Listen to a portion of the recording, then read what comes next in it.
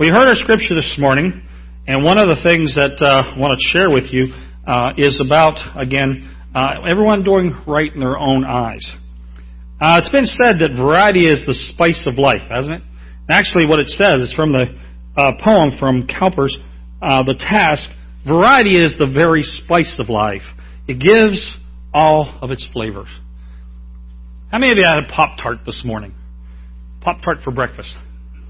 How many of you know what a Pop-Tart is? Oh, good. Okay. How many of you ate a Pop-Tart? Okay, just not this morning, right? I ate one last night just so I could say I've ate one recently. They really aren't the most, they're okay, I guess, in a pinch. But there are a lot of Pop-Tarts out there. I was watching a commercial yesterday. Jolly Rancher Pop-Tarts now. They've got soda Pop-Tarts. They've got, all kinds. Well, the history of Pop-Tarts actually stems from the Post Company. They started one that was called Country Squares. They had developed a package that was foil that would seal in freshness. And they were selling it to dog food companies. Now, that's not what's in a Pop-Tart. Okay, so don't let your minds wander too far yet. But they put that out, they were going to put that on the market, but something stalled them. And their competitor, Kellogg's, jumped right on it and came out with Pop-Tart. The original Pop-Tarts, if you can remember, were not frosted. A Pop-Tart in and of itself today, frosted, like we said, has kind of a unique taste. Can you imagine eating a non-frosted Pop-Tart and having that the only thing available? Well, Pop-Tarts came out. They were 4 flavors: strawberry, blueberry, brown sugar cinnamon, and apple currant. Now, I don't know. Has anyone in here had an apple currant Pop-Tart? No? Have anybody ever heard of an apple currant Pop-Tart? I bet if you had those right now, you could put them on eBay and make some bucks. I don't know. Well, in 2001, the United States military dropped 2.4 Pop-Tarts in Afghanistan. No wonder we're at war with those people. 2017, the flavors began to expand, and a couple of the flavors I do like are, I still like the blueberry. I think that's what I had last night. I think that's all that was in there. And the blue raspberry. Shake it harder, Mark. When Mark would come up to the house, the first thing he would go to was the blue raspberry, wouldn't you? So much that I had to hide them. As of this year, every year that Pop-Tarts have been sold, they've increased their numbers. 35 straight years of sales increases. Can you imagine that? Now, I say all that just to say this. You said, wish you'd have said that in the first place. Variety is the spice of life. And you know what? We like it in another area sometimes too. So much that we like it in our truth. We like to have varieties of truth. Now, truth is either what it corresponds to reality or it corresponds to our feelings. And our scripture today speaks of an individual who took truth, twisted it, and made it for himself. If you go back to the scripture, you'll see that one of the things that this man, Micah, did was he twisted God's word. Now, one of the things he did, he stole. He took his mama's money. Violation? Well, if I look at the way the Bible's laid out, Judges comes after Exodus. What is in Exodus that makes Judges wrong? Or at least this particular passage wrong? Thou shalt not steal. Pretty clear, right? Not a lot of words. God keeps it simple. Okay? That's why He calls us sheep. Sheep are what? Not bright animals. I didn't say dumb. I'm not saying dumb. There are more of you out there than there are me. My mama didn't raise a fool. Okay? So I'm going to use my words wisely. But thou shalt not steal, thou shalt not steal comes before this passage. So he stole. Violation of God's word? Sure. Okay? Then we see that what he does is he gives it back And his mama excuses him, but she honors him and says, "Oh, I'm going to give this to you." And he says, "No, I don't want it all. We just need to do this." And what did they do? They take some of that money and they create a false god. Now again, stay with me. Exodus, Judges. Right or wrong? Wrong. All right? That's two things. Now we go on and we look and see that what he does is he begins now to consecrate a son. That means to set apart. He consecrates one of his sons to be, and there's a word there that I think we need to actually pay attention to, and it says his priest. His priest. You see that word? Now, this man has done enough wrong. I don't think he's looking just for a mere intercessor, but he's looking for someone to give him. Usually, what do most sons and fathers, I know there's some issues at times, but young boys often what? Idolize their fathers, don't they? Think a little bit of that's happening here? Maybe so. Dad just made himself a what? He made himself a god. Enough wrong? Seems to be. Then, when we go on, we see that he sets and appoints himself as a spokesman. Romans chapter 1, verse 21 and 23 tells us that what will eventually happen is the creation, will begin to worship itself.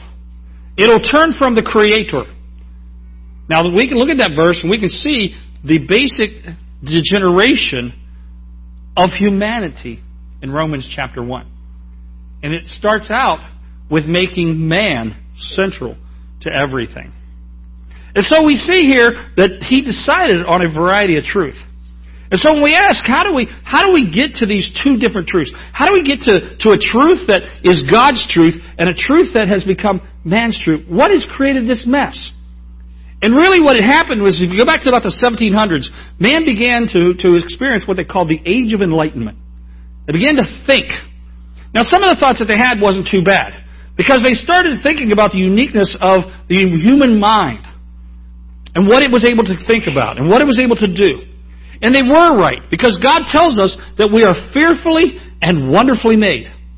Each one of us is unique. You heard talking about the shoe boxes being as individual as snowflakes. Well, that's the same way with you. You are an individual. You are unique. There's something that God has given to you that is unique in you.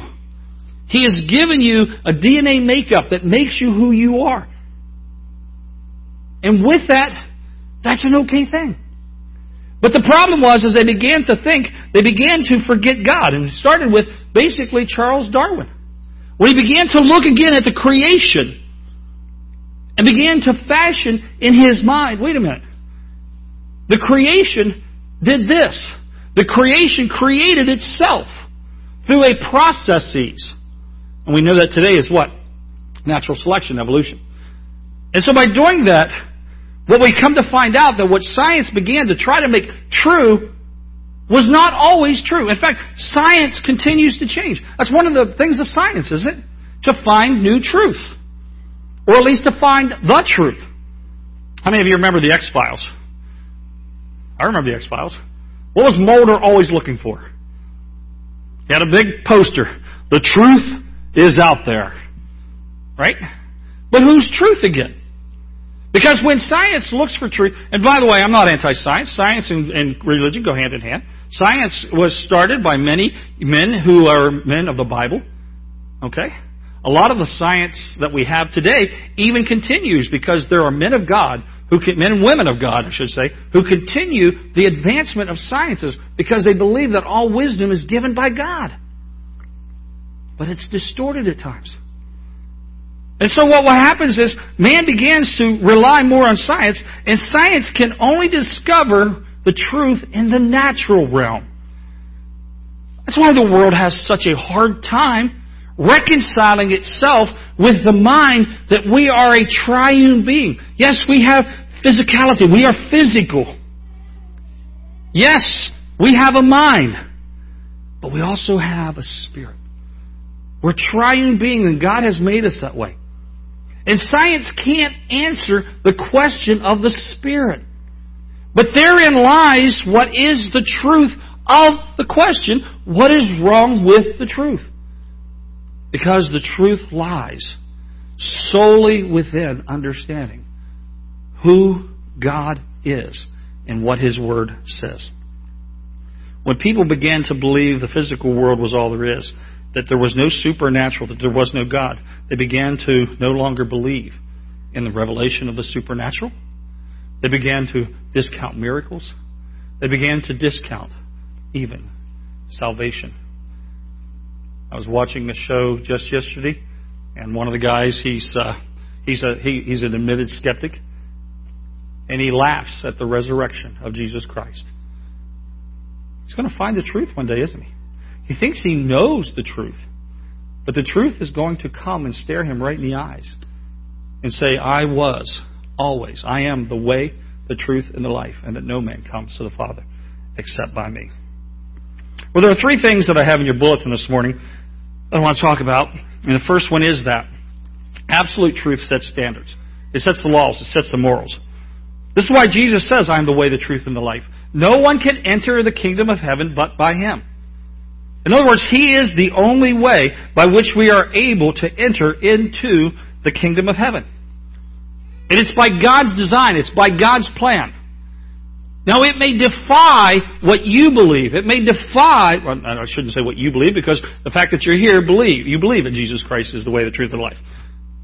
But when I say the world defies that, they don't want to come to that place at the cross where someone who took on the form of humanity, still possessing His deity, went to that cross with one express purpose: to take the sin of the world away, so that mankind, all humanity, could come to salvation through that act on the cross. And Jesus' blood paid for all those sins. But it didn't end just there. You see, again, a lot of people have no problem with kind of a mystical resurrection of Jesus Christ. A ghostly resurrection. Sort of a spiritual resurrection. But the Bible teaches us that Jesus was firstborn of the dead. He rose from the dead, and He lives today in a body that can be touched. But the world does not want to accept that.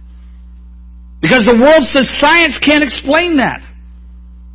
And so it goes against our norms. It goes against the laws of science. But God says, hey, I set some rules. And the Bible tells us that God's commands are not grievous. That means they're not burdensome. In other words, every command that God gives isn't so God can sit on a throne, look at you, and think how miserable He can make your life. It's the opposite. It's to set you free. It's to allow you to live the life that He created, the life that He designed for you to have. He gives you these guardrails so that Satan cannot have his way in your life. And so when He sets these standards, we have to recognize that they come to us through Scripture. The Bible tells us that all Scripture is given by the inspiration of God. And it's profitable for what? For doctrine, that is teaching, for reproof, for correction, for instruction in righteousness. In other words, when we see something is wrong, we are to use the Bible Scripture, or to know it, so that we can correct that which is wrong, so that God's way is the way that's done. Buzzwords for today is, if it feels good, do it. I'm okay, you're okay. There are many paths to the one truth. I mean, those are the buzzwords for today. You have your truth, I have my truth. Those cannot simply exist in the realm of understanding what absolute truth is. Joseph Fletcher is identified as the father of today's what's called situation ethics. And we all practice it at some time. Because what we do is we put ourselves in a situation, or we find ourselves in a situation, And what we decide is, what is the best outcome for me? Rather than what is the best outcome that God has planned for me. Rather than seeing what God would have happen. And because of that, we begin to think, if I ignore what Scripture says here, I'll get my way. I'll get what I want. And I think it'll be better. Only to come to find out, if you've practiced that, if you've ever tried that, you find out it doesn't work for you. You know, we testify as Christians, God's way is the best way. God is good. God is great. Is He? Then if He is, then He's got the best way for you. And sometimes what that means is that what you think is right for your situation may take you through a trial by fire. It may cost you. You may have to sacrifice something. But in the end, God's way will be the right way for you, no matter what it is. And so situation ethics tells us that it's not always wrong to lie. It's not always wrong to cheat. It's not always wrong to kill. It's not always wrong to do something that God's Word is clearly against. And we've got to be careful that we don't fall into that and allow that to happen. The second thing is absolute truth keeps chaos at bay. How many of you are familiar with the phrase "at bay"? Oh, good. All right, one. Okay, you're not sure. She's going, I think I know, but I'm not really sure. It's a term that was basically used when hounds hunt. And when a hound goes to find its prey, we'll use a fox hunt, for example, so that when the hounds corner the fox, they don't go and just rip it up. What they do is they're called at bay. There's a call or a whistle that is made. And they just keep barking, keeping that animal penned in. In other words, they are kind of held back from pouncing. And that's what absolute truth does for us as well. It keeps chaos. It keeps anarchy at bay. Today what we see is, sadly, there seems to be a new law in our land that says mob rules. In other words, if we get enough people, we can be destructive enough, we can do what we want, we can bash in windows, we can tear things up, we can hurt people, we can kill people, and if everybody's on our side in that way, it's okay. Folks, it's not okay. It's never okay simply to take the law into your own hand. That's called vigilantism. And we don't practice that. God has given us over to civility. That's what His laws do for us. They cause us to care for one another. In Galatians it says, bear one another's burdens. Care for one another. Love one another. You see, all that is scriptural so that what we recognize is that God has called us to be a civil and social people. That we don't exist outside of that realm one-on-one. You care about me, I care about you. And we don't just say it, we show it. We put it into action. The Bible says, let our speech be seasoned with grace. Speaking well of one another. Talking to one another. Caring for one another. All of these things are not happening in our world today. And so what happens is we ignore Scripture. But we have, again, a unifier. And that unifier is the Word of God. In Peter it says this, that we know that, first of all, that prophecy of Scripture is of no private interpretation. In other words, God has given it for one meaning. And it isn't for me to read one thing and say, well, this is what I got out of it. And then you read something and you say, well, I got this out of it. Now, sometimes we'll look at Scriptures. And sometimes we'll say, oh, this said this to me. But when you get to the core of its interpretation, it has one meaning and one meaning alone.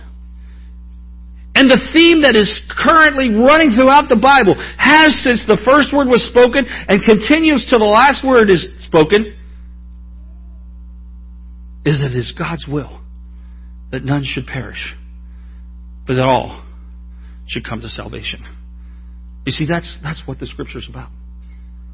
Is that we have a call to take the gospel message out to a world that needs to hear, needs to know that they are lost. We need to rediscover the burden for the lost and care about their eternal place. You know, sometimes we get too comfortable. Someone just died. I don't know who they are. And they went to hell. You don't know who they are. But does it bother you that they went to hell? That someone was living one moment and they ceased to live the next. And now their eternity is eternal separation from God. Not because God chose it. Because the Bible says that hell was made for the devil and his angels. He doesn't intend for man to go there. He's provided a way. That's Jesus Christ. But somebody went to hell. Somebody you know may be in hell today. Someone you know may be on that road today. We need to recognize that the express purpose of Scripture is that we have a unified message. We don't have a chaotic message. God is not the author of chaos. He says this, I love you. For God so loved the world that He gave His only begotten Son, that whosoever believes in Him should not perish, but have everlasting life. Church, do you believe that? Church, do you believe that? We need to live that. We need to live the Word of God out in all that we do, because somebody is dependent upon hearing it. But it's more likely they'll see it first before they hear it. And so we need to trust in God in all that He is. The third thing is this. Absolute truth can be trusted because it is constant. It doesn't change. You know why I'm able to do what I do? It's because the God that I accepted when I walked down that aisle many years ago is the same God today. He's the same God. The promises that He had for me when I walked down that aisle are the same promises that He has for me today. The same things that He told me then are the same things that He continues to tell me today. Because He's constant, immutable, unchanging. Malachi 3:6 tells us of this immutability of God. Hebrews tells us that. James tells us that. We see that God never changes. He's not moved by the current events. And so it tells us something, that God is recognizing that He makes a bridge for us from where our sin is, from where we are a sinful man, to His eternal place in the heavens. And He bridges that because it's built on a sure foundation of Jesus Christ. Bridges need sure foundations, amen? Which is better to cross? On a bridge or stepping stones in water? Bridge has that foundation. Stepping stones rely on the gravel, the sand that's underneath, that's constantly shifting as the waters move by. Maybe you've walked on one of those stepping stones, only to slip, only to fall. Dangerous. And we build our truth on those same things. We live in dangerous ground. We live in dangerous territory. Biblical truth tells us that truth is revealed by God. It's not constructed by man. It exists and it's knowable. God tells us we can know this. Romans chapter 3, verses 3 and 4 says this. It says, "For what if some did not believe? Will their unbelief make the faithfulness of God without effect? Certainly not indeed.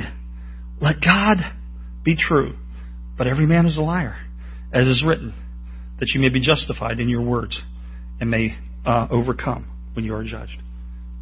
In other words, it doesn't matter what man says. How many of you can remember Time Magazine's front page statement one time? God is dead. Can I tell you something? Time Magazine doesn't print anymore. Did you hear what I said? Voltaire, the French philosopher, said that his works would far outlast the Bible. Recently, a set of works of Voltaire went on sale and only fetched a few dollars, while a beautifully calf-skinned Bible that was several hundred years old went for tens of thousands. Interestingly enough, the International Bible Society is housed in Voltaire's former home.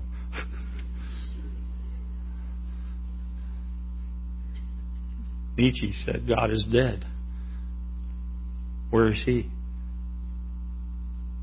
How many of you had something wonderful happen to you in the last year? Raise your hand and attribute it to God. Maybe he fed you. Maybe you thanked him for your food. Did you do that? Did you have a meal the next day? Did you recognize that meal came from God? He put a roof over your head. All those wonderful blessings that you have day in and day out, they came from God, and man says, no, they can't, because God is dead. No, God's not dead. God is alive. He is alive. And the Word of God says it is sharper than any two-edged sword.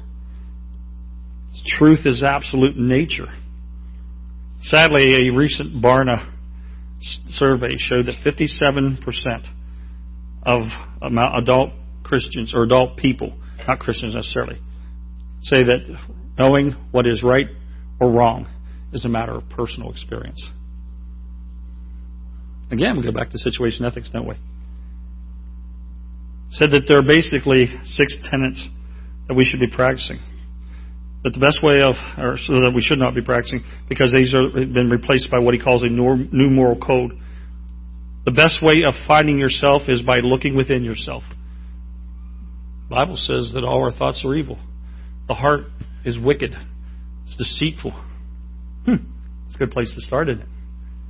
People should not criticize someone else's life choice. To be fulfilled in life, you should pursue the things you desire most. The Bible says the love of money is the root of all evil. Most Americans try to pursue money, don't they? Let me tell you, greed's the number one sin in America today, isn't it? It comes in all facets. The highest goal of life is to enjoy it as much as possible. The Bible says, I come that you might have life and have it more abundantly. People can believe whatever they want as long as those beliefs don't affect society. In other words, keep your opinion to yourself, church. Any kind of sexual expression between 2 consenting adults is acceptable. The Bible says adulterers and fornicators go to hell. We know also that the truth is universal. It applies everywhere. One of the things that we recognize, the gospel message and the moral code of God, they're not restricted by cultural conditions. Truth is the same today as it was yesterday. God's truth is eternal, and it's systematic and unified. In other words, it brings us together. And it is an end of itself. So what does that tell us? Well, the Creator has revealed Himself to us through His Word. He's revealed Himself through the Holy Bible. It's still the Word of God. It is still, as we believe as a gathered people, it is the sole authority for our faith and our practice. And everything that's in this book, everything that's in this Bible, we hold to be the truth of God. In all that we do. All that we do. And so knowing absolute truth and universal truth is the only possible through the personal relationship of Jesus Christ. I said that Jesus said, I am the way, the truth, and the life, and that no one comes to the Father except by Him. That's absolute truth. So what's wrong with the truth?